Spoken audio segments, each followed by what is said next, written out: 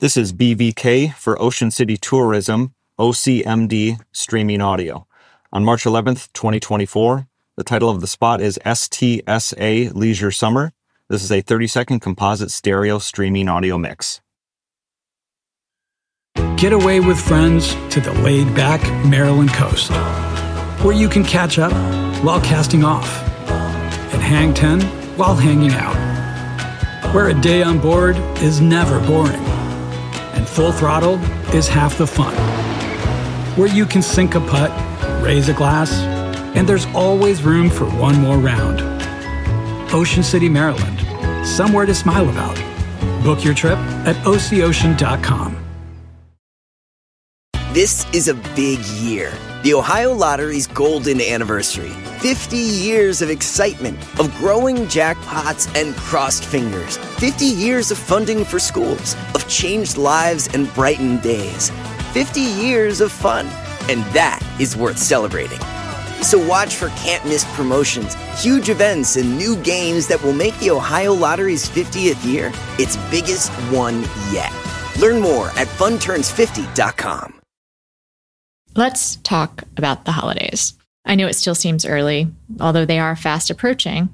But you don't want to go through another holiday season taking closed-mouthed photos while everyone else is grinning ear to ear, do you? Well, getting a photo-ready smile starts now, and it's easier than ever with clear aligners from Candid.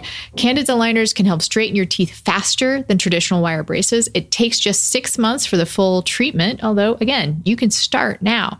An experienced orthodontist who is licensed in your state creates a custom treatment plan, and then they show you a 3D preview so you can see how your teeth will look after you're done. Candid's aligners are comfortable, removable, and completely invisible. Candid ships aligners directly to you, so there's no hassle of going to an orthodontist office, and Candid costs 65% less than braces. And with each aligner purchased, Candid donates $25 to Smile Train, who bring safe, 100% free cleft lip and palate treatment to children around the globe. Get your photo-ready smile by the holidays. Go to candidco.com/friends and use code FRIENDS to get $75 off. That's candidco.com/friends and offer code FRIENDS for $75 off. candidco.com, candidco.com/friends, and use offer code FRIENDS.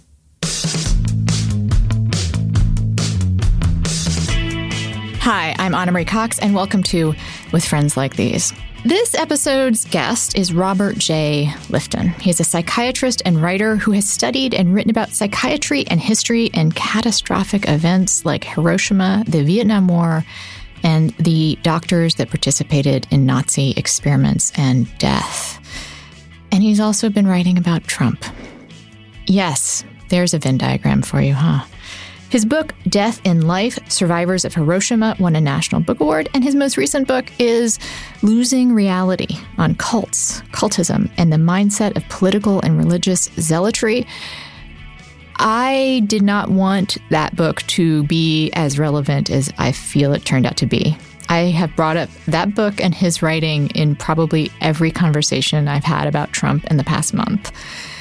It turns out that an expert on cults seems to think that the people who follow Trump are cultist. But he has a lot of insights on what we should do about this. So please stay tuned for Robert J. Lifton. Welcome to the show. Thank you. So I found your book fascinating, and it has some fairly obvious connections to our current political state. But I actually wanted to hear from you. This is a collection of some previous writings with some new material, and it has sections on China's Cultural Revolution and the psychology of Nazi doctors. And I just would like to hear from you. Why this book now for you? It's a book of the Trump era. The book is not primarily about Trump, but I don't think it would have been written without the Trump phenomenon. Trump's very existence and function raises the question of losing reality and creates what I've now come to think of as something close to a national reality disorder. And this book is all about how people seek to own reality and what that does to us, and how that impulse can come from many very different directions. Trump makes us think about it, and one needs to get underneath it and some of its sources in order to understand something about Trump. So there are a few different examples in the book, a few different kinds of... Now, what is the word I should use? I think cultism is maybe the right one, because it's not... Yes, exactly. Yeah, so cultism. There's a few different examples of different kinds of cultism. Like I said, including the Cultural Revolution, the Doomsday Cult in Japan, the Nazi doctors.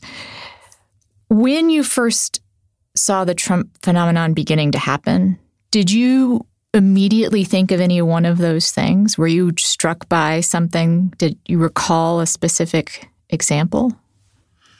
When I first began to follow the Trump phenomenon, I was uncertain about where it stood in relation to these other issues, because when you look at it at first, it seems the opposite of the effort to systematically control with an all-consuming ideology every event of the past, present, and future. And that's what Chinese communism, for instance, in its thought reform or so-called brainwashing, and then in the Cultural Revolution, that's what they try to do. Trump doesn't do this. He has the opposite of an all-consuming ideology. He has no ideology. His perception is, as I say, solipsistic, meaning simply a product of his own self, having nothing to do with evidence and with others' observations. So he seemed the opposite. But then what I came to realize is that as different as he was from other efforts at totalism, he shared with them the impulse to own reality, to state reality, own it, and insist upon it, and see any other form or any questioning of his reality to be something to be attacked. And in that way, such a very different approach had parallels, disturbing ones, with these cultist or totalistic approaches. What's a parallel you can think of, like an example of the way Trumpism is like something that's happened in one of these other cultist examples? Well, for instance, it's always the stated doctrine over person. So Trump declares a reality. Let's go back to his reality of Barack Obama not being, or I should say falsehood or lie, Obama not being born in this country. It's not only stated, but for a long period of time, he insists that it be believed. And if it's not believed, he attacks the disbelief. That's similar to what the Chinese communists, a completely different group from a geographical other side of the world and with a totally different political background, they also impose a reality, and anybody who doesn't believe the reality is felt to be in some way wrong or troubled or psychologically or politically disturbed. So the false reality can be presented, and then it's doctrine over person. Those who resist or question the falsehood are thought to be the problem rather than the falsehood itself. And that's a very close parallel and resemblance. One of the more interesting pieces of the book to me was that although you do talk about the leaders of these cults, these gurus, you also do a lot of research and have a lot of insight into the people that join these organizations or movements or whatever you want to call them, the people who are swept up by them. And to me, that actually maybe was even more helpful than trying to understand Trump personally, was trying to think about why is it that it's his lack of an ideology, his lack of some of the normal guru qualities have been so powerful.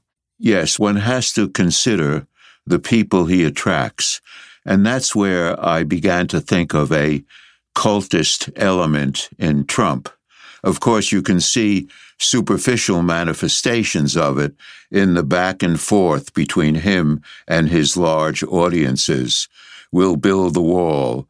Who'll build the wall? Who'll pay for it? It's a kind of pseudo-religious chant.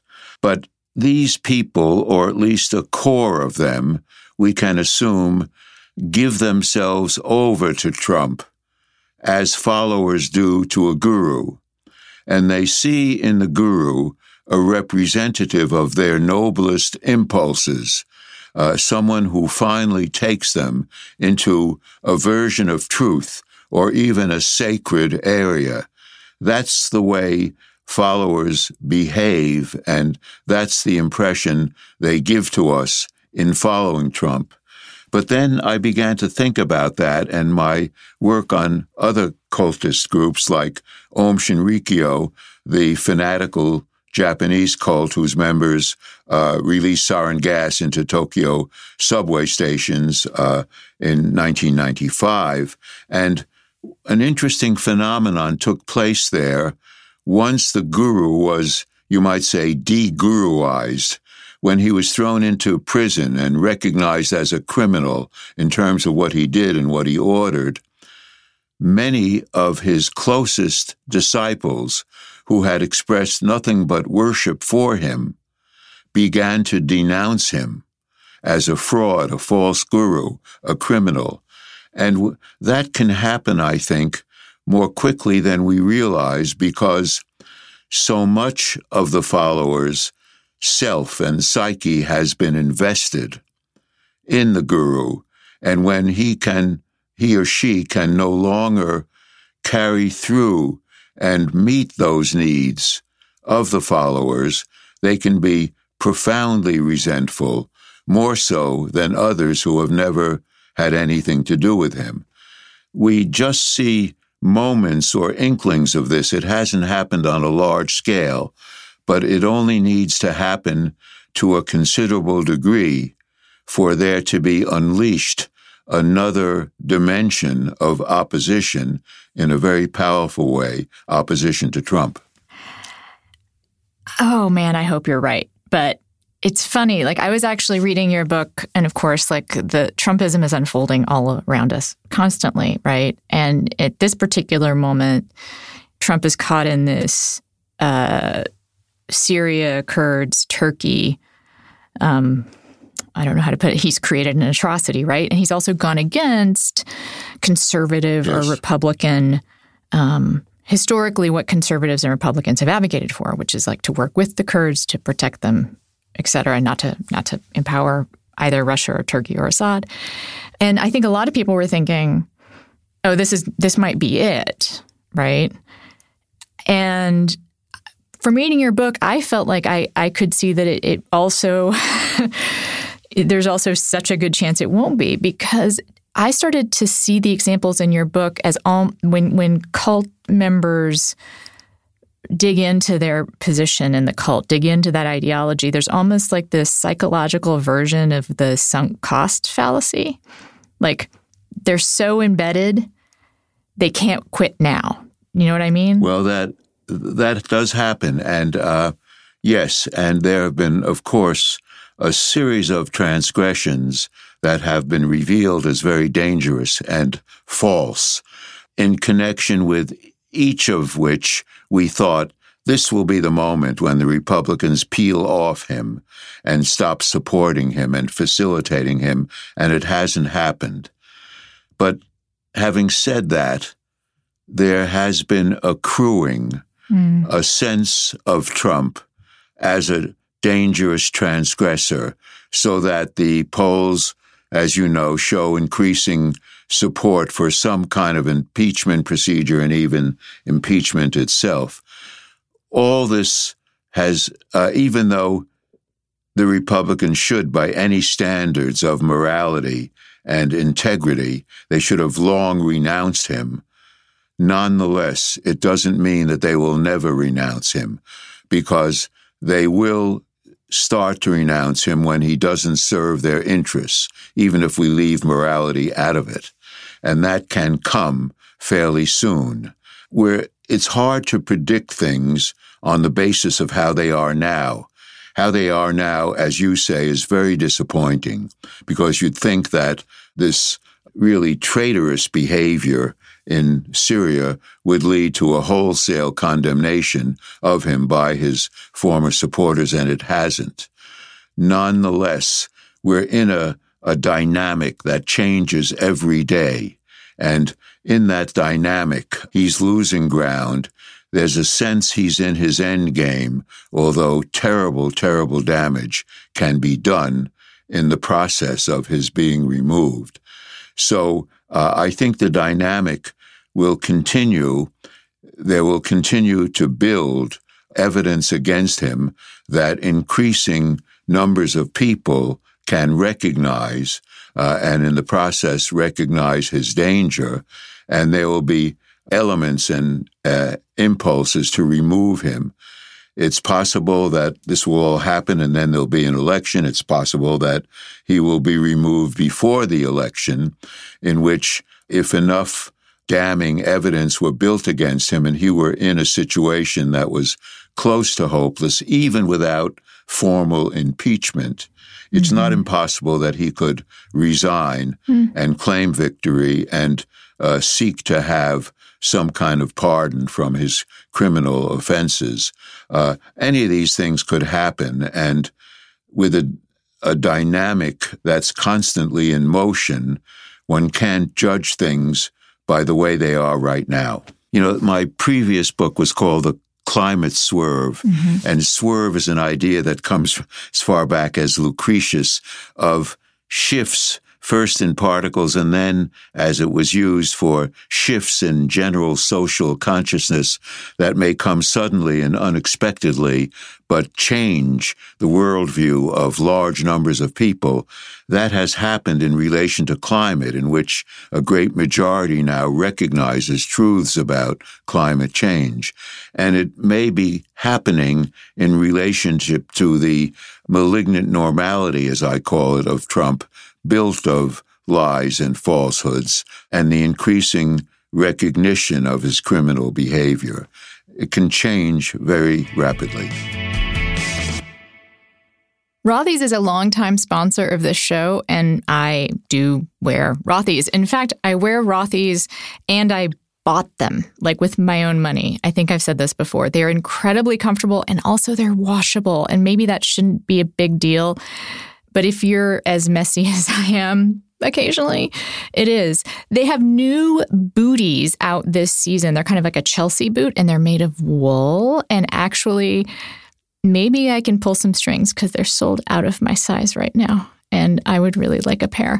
And that gets me to maybe what's most important about this particular ad, which is if you like a pair of Rothy's, you should go on their site and order it right now, because they come out with new styles all the time and they're always kind of a limited run. How else can I describe Rothy's? Well, they're most famous for their flat, which is the preferred shoe of protesters everywhere, of elegantly styled protesters everywhere. They come in an ever-arranging array of colors, prints, and patterns. They're available in a range of styles: sneakers, loafers, points, and more. They launch new colors and patterns every few weeks. Like I said, they sell out constantly. One Yahoo editor recently called them the most comfortable flats I've ever owned. Plus, Rothy's always comes with free shipping, free returns, and exchanges. No risk, no worries, no reason not to try. And like I said, they're fully machine washable. Every time you need to refresh them, you simply toss them in the washing machine. It's like getting a fresh pair of shoes every laundry day. Rothy's own and operate their manufacturing workshop, where they prioritize sustainability every step of the way. Plus, Rothy's ship directly in their shoebox. There's no unnecessary packaging. These are feel-good flats in more ways than one. You'll quickly discover why BuzzFeed called them their forever shoes. Check out the amazing styles available right now at rothys.com/WFLT, not friends, WFLT. Go to Rothys, ROTHYS.com/WFLT to get your new favorite flats. Comfort, style, sustainability. These are the shoes you've been waiting for. We all know how important it is to eat healthy, but the reality is 9 out of 10 people don't eat enough fruits and veggies. I am one of those 9 out of 10. I actually eat a lot of fruit. I love fruit. I love apples, bananas, oranges, pears. I'll stop naming fruit now. I have a harder time getting vegetables into my diet. And this is something that I have a personal trainer, and my personal trainer has been on me about for a while. And then I showed her, this is a new sponsor, Your Super. And I was like, will this help? It's superfood, powdered supplements. And she's like a super natural person. Like she doesn't really like using creatine or any of those other things that like other trainers might recommend. She's very into she's into CBD oil and she's into like mushrooms, not the magic kind, just the healthy kind. And I showed her Your Super and she was like, this is good. Yes. Now she still wants me to eat more kale, but I've been using Your Super's. I don't like the name of it. It's called Skinny Protein. We don't want to reify body image, but it is one of their highest protein-packed and nutrient-packed mixes. It has like spirulina powder and algae, things that sound kind of disgusting and taste very green. I've been using it in smoothies, and I can say maybe it's one of the many other things that I've been doing to feel better, but I do feel better. So Michael and Crystal are founders of Your Super, and they discovered firsthand how important nutrition is to health. They're both professional tennis players. They were happy, healthy, active on and off the court. Michael was diagnosed with cancer. Crystal started making superfood mixes to help him rebuild his immune system. I want to be very careful here. They're not saying anything here cures cancer. They're saying that superfoods boost your immune system. And that's just true. So the impact that superfoods had on their lives encouraged them to start this brand. And now Your Super is on a mission to improve people's health with the power of super plants. They make it easy for you to get nutrients to your body that it needs to thrive. Now, they have other mixes besides Skinny Protein. There's a chocolate lovers mix. There's like a collagen mix for people that want to do like a skin health routine. I have been sticking with Skinny Protein. You can pick yours out at Your Super. That is YourSuper.com. And you will get 15% off if you use the offer code FRIENDS. That's Your Super, offer code FRIENDS for 15% off. This is a big year. The Ohio Lottery's golden anniversary. 50 years of excitement, of growing jackpots and crossed fingers. 50 years of funding for schools, of changed lives and brightened days. 50 years of fun, and that is worth celebrating. So watch for can't-miss promotions, huge events, and new games that will make the Ohio Lottery's 50th year its biggest one yet. Learn more at funturns50.com. Something you say a few times in the book is that those who get caught up in cultism is that they don't necessarily have what we would recognize sort of independently or individually as extreme beliefs in and of themselves. I will read one of the things you wrote. Participation in mass murder need not require emotions as extreme or demonic as would seem appropriate for such a malignant project. And that might be one of the most terrifying insights in the book, because to me what you're saying is anyone could find themselves caught up in one of these things, that this normalization of brutality or this malignant normalcy, the effect that it has is that people who we would, not recognize in necessarily a single interpersonal interaction as evil are doing evil things. Well, yes.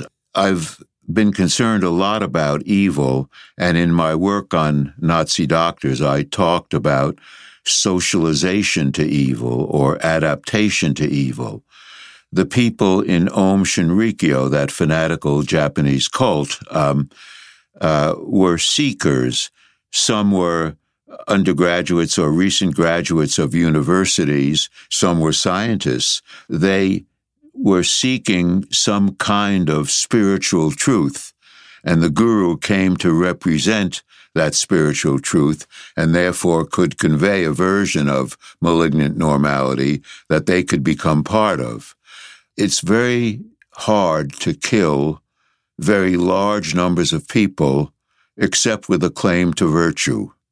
So even the Nazis saw themselves as aiding the world in general by strengthening the Nordic race, which was a culture-creating race, and getting rid of the, quotes, Jewish race, which was a culture-destroying race. In that sense, a true Nazi believer could believe that he or she was contributing to the world and to the good in the world.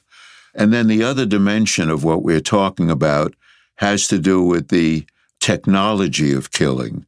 There's not so much about that in this book, but I've written a lot about how, yes, one doesn't have to have strong emotions condemning one's victims. One can simply be related to a technology that would eliminate them. When we Americans dropped the first 2 atomic bombs on Hiroshima and Nagasaki, there wasn't necessarily on the part of the scientists or the military people who contributed to making them a hatred for the Japanese. It was rather a desire to end and win a war with no feelings in particular necessarily about the opponent, but the technology constantly distances those who are involved in the killing. And it doesn't have to be nuclear. It can be other forms of killing. But the technology of killing undergoes a revolution in the 20th century that makes it easier for the killer to do his or her work of killing without necessarily having any particularly strong emotions. In fact, being distanced from emotions by the very technology. That said, we are becoming a little more knowledgeable about that kind of technology and what it can do. And we also are becoming a bit more knowledgeable about cultism and extremism in various ways and how a malignant kind of normality can entrap ordinary people no better or worse than you or me in connection with a very destructive or even murderous project. These are unhappy realities of human behavior, I believe, and our only or best way of combating them is to recognize them and to take steps that prevent these ideologies that ensnare people and create gurus and followers, and also restrain the most destructive technological sources of killing, such as nuclear weapons and other high-dimension weapons that are almost as murderous. And a lot of my work has been in the service of these two efforts. I feel like there's sort of an important insight in what you just said about dealing with Trumpists. And not to say that they are involved in murderous projects, although, there are sort of arguments about the border and about different kinds of extremism that you could make and the violence he incites, whatever. But what I think I want to focus on is I think it's easy for those who oppose Trump and what he stands for to look at pictures of his rallies and see a kind of gleeful hatred in the eyes of the people who are cheering for him. And perhaps there is some of that. Hating on people can be a kind of high, right? Like that extreme emotion can, if you rile it up, it can feel very good. But I also think it's important to recognize that these people in their everyday lives probably, from what I understand from what you're saying and in my own experience, think of what they're doing as forwarding a virtue. Absolutely. They believe that they are serving humanity, serving the United States. They firmly believe that they are helping their fellows, right? They do. Yeah. They absolutely do. And at those rallies, when you observe them, participants, the most hardcore participants, can themselves experience high states, what can be called the experience of transcendence. They can feel that they are carried away by what Trump represents because there's something so powerful. It can include hatred or, for some, less so, but there's something powerful and even more than natural, supernatural almost in what he offers. And that's the kind of feeling that a guru can implant in potential followers. And the rewarding nature of such high states is misunderstood, I think, and underestimated.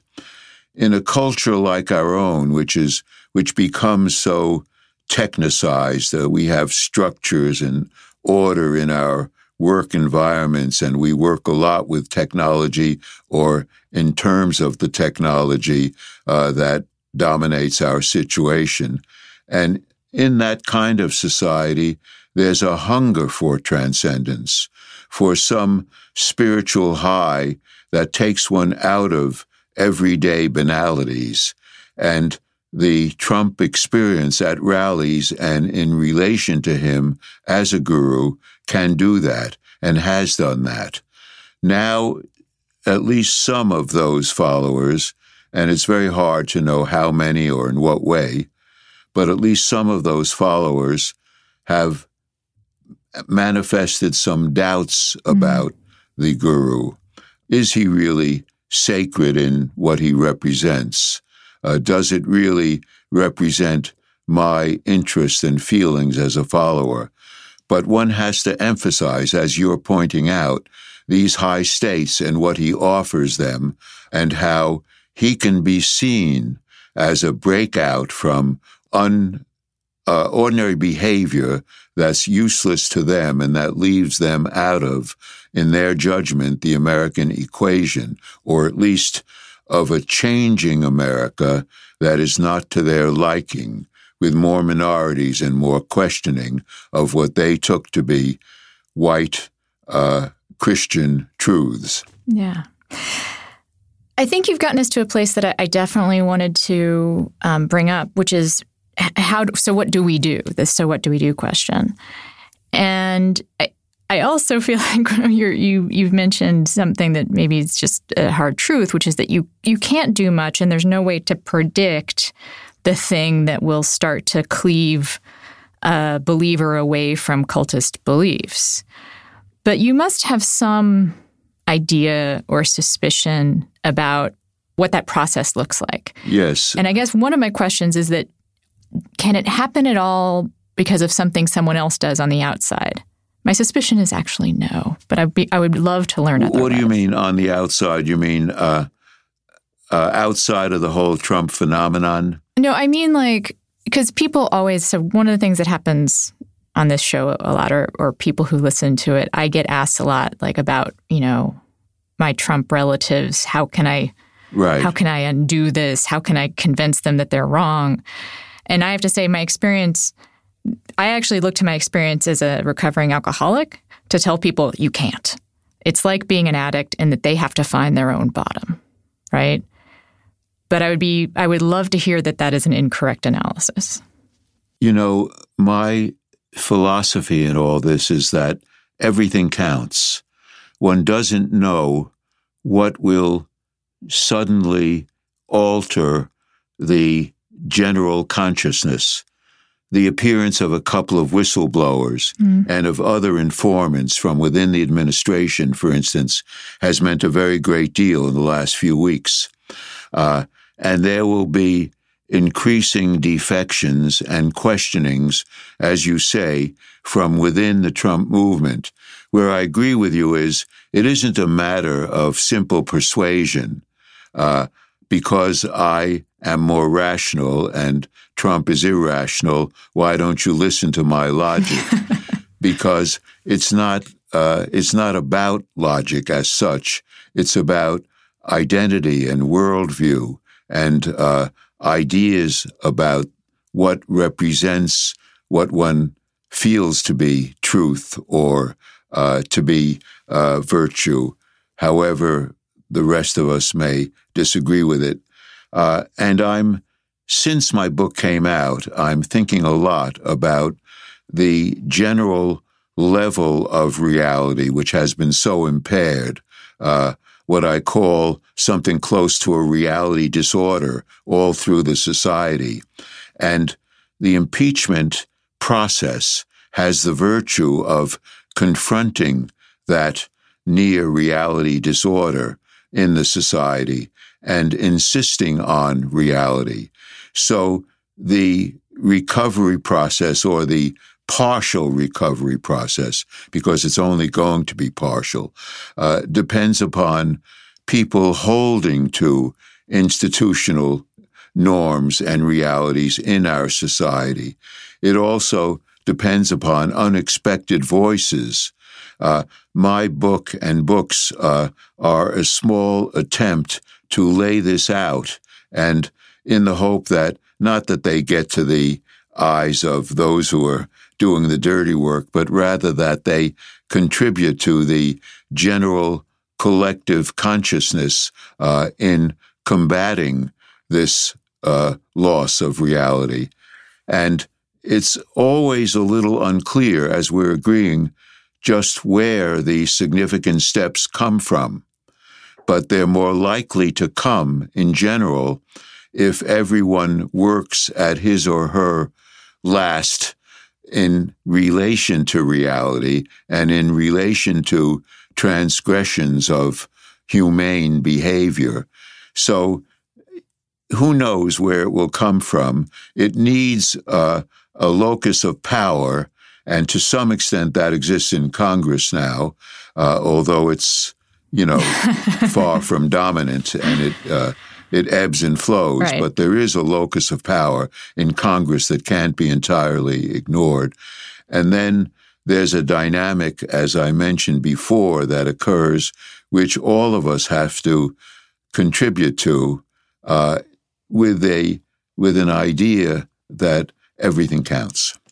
What I hear in that is that the role that an individual person can play, isn't so much about trying to convince that Trump-supporting uncle that he's wrong, but rather in your everyday life, just never lose sight of reality, and to perhaps, in your social group, in whatever way you can, call out the falsehoods. Just remember that is always important, right? That we can't get so numb to them. Yes. That we just let them slide by.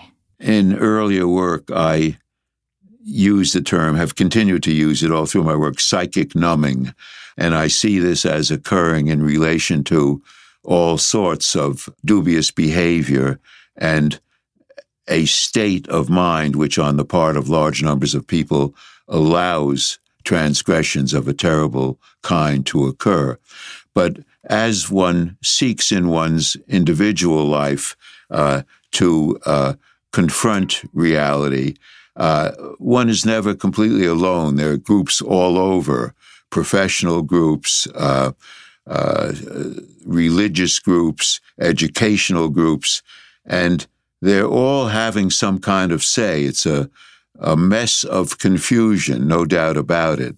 And nobody has done more to further that confusion than Trump and his Republican followers or colleagues.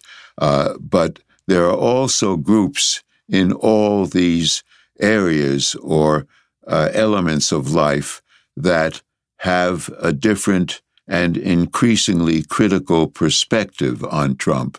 And I think he's had a certain magic for dubious groups and for groups of followers that is diminishing. Mm. His magic is diminishing as people come to recognize that he can't carry them to sacred ground, that something is faltering. Mm. And we don't know whether or how much what we do has influence, but we must do it and do it collectively.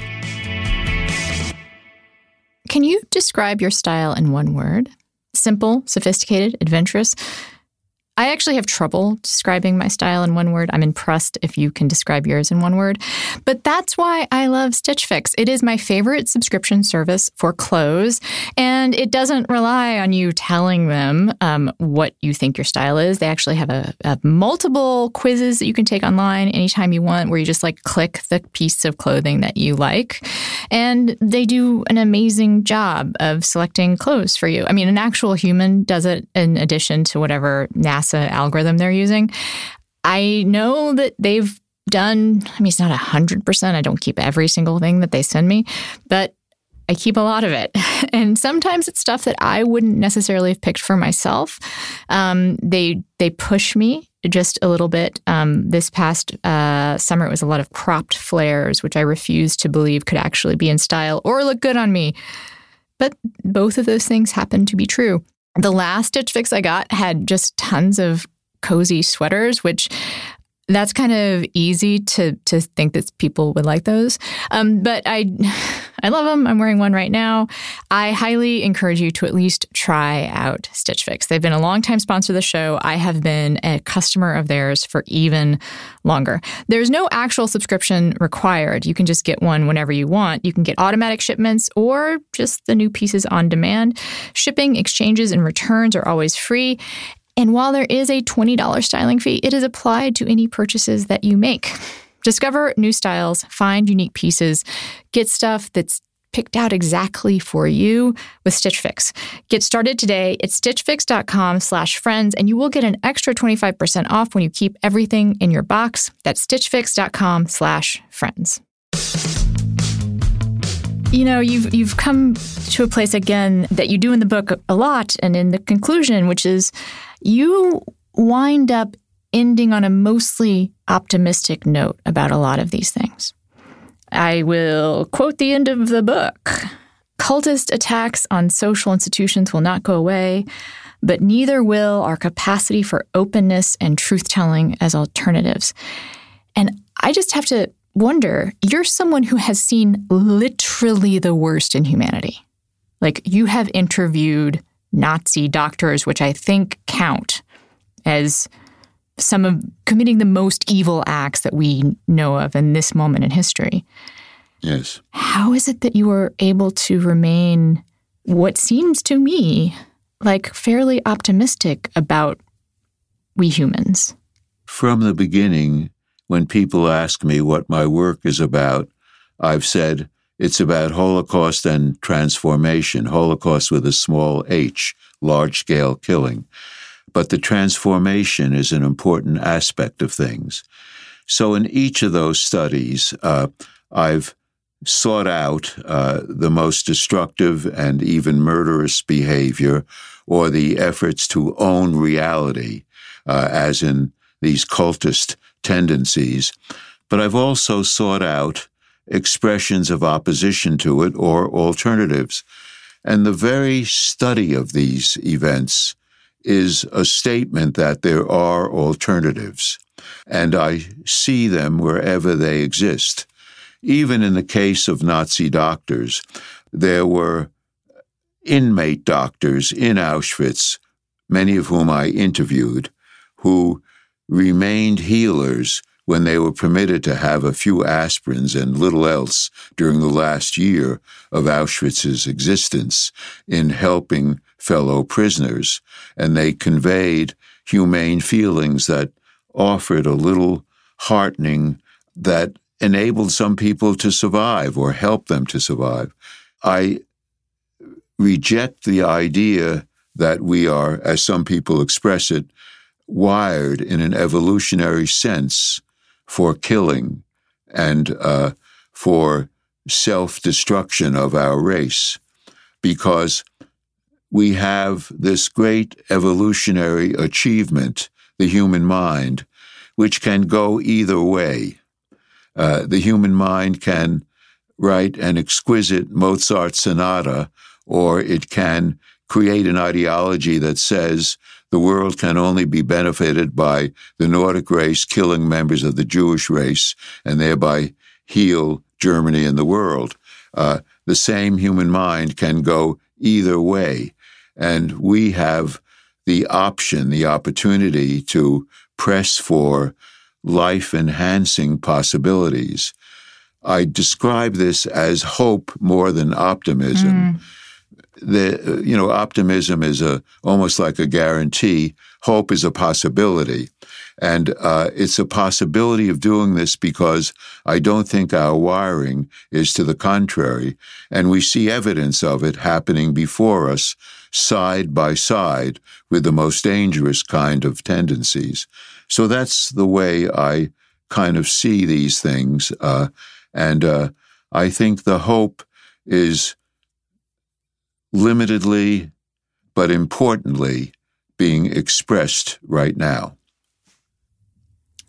That seems like a wonderful note to end on. I really appreciate your time and your work.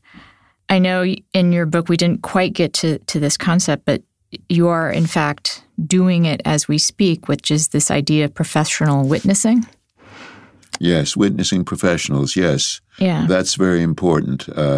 That's an ethic that I think we professionals and others have to take on, going beyond the niceties of behavior in our professional ethics now to a concern with the fate of the entire human species and other species too. Yes, when you put it that way, little things like the Goldwater Rule or, in my case, like journalistic neutrality don't seem so important. No. No, there are others in the other considerations in the hierarchy of importance and necessity I feel strongly about.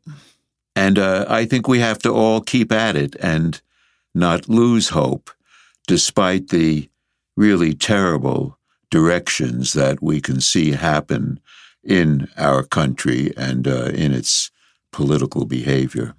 It's not the end of things, and Trump will pass and will carry on, however faultily, in what happens next.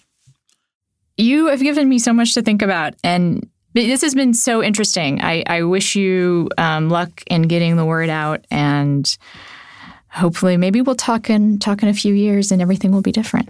Maybe you'll... I hope so. I hope so. And I, too, have enjoyed our talk. All right. Thank you so much. So I am probably as surprised as you are that Robert Lifton was able to offer so much, as he put it, hope rather than optimism. And I'm also very grateful, and it feels like it's plucked a chord of some kind for him to have phrased it that way specifically, hope rather than optimism. I do some service work in connection with my 12-step program, and one of the things that I do is talk to groups of newly recovered women about hope. And actually, one of the things I say every time I talk is that there's a difference between hope and optimism. Because I think active alcoholics and addicts are some of the most optimistic people in the world, because we always think it's going to be different. You're going to take this drink, going to buy these drugs, and the thing that has always happened before will not happen again. I won't get caught. The money will last. My work will be fine. We live in a state of constant optimism, really. And yet we're often very hopeless. Because I think hope comes from a different place than optimism. Hope has more to do with faith than specific outcomes. To me, optimism is about wanting a specific thing to happen. I will not get caught. This time, I won't black out. Sorry to keep relating this to using, but that's where it goes for me. Whereas hope is about moving forward into the future and trusting that things will work out without knowing exactly how. And that is very much the definition of faith. Faith in something. I personally have the person I choose to call God, being I choose to call God. But I think if you are hopeful, you have something. You have faith, whether you choose to think of it as faith or not. And faith is how we move forward. Take care of yourselves.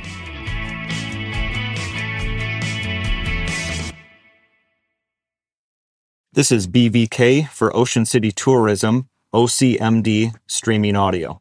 On March 11th, 2024, the title of the spot is STSA Leisure Summer. This is a 30-second composite stereo streaming audio mix. Get away with friends to the laid-back Maryland coast, where you can catch up while casting off and hang 10 while hanging out, where a day on board is never boring and full throttle is half the fun, where you can sink a putt, raise a glass, and there's always room for one more round. Ocean City, Maryland, somewhere to smile about. Book your trip at OCOcean.com. This is a big year. The Ohio Lottery's golden anniversary. 50 years of excitement, of growing jackpots and crossed fingers. 50 years of funding for schools, of changed lives and brightened days. 50 years of fun, and that is worth celebrating. So watch for can't-miss promotions, huge events, and new games that will make the Ohio Lottery's 50th year its biggest one yet. Learn more at funturns50.com.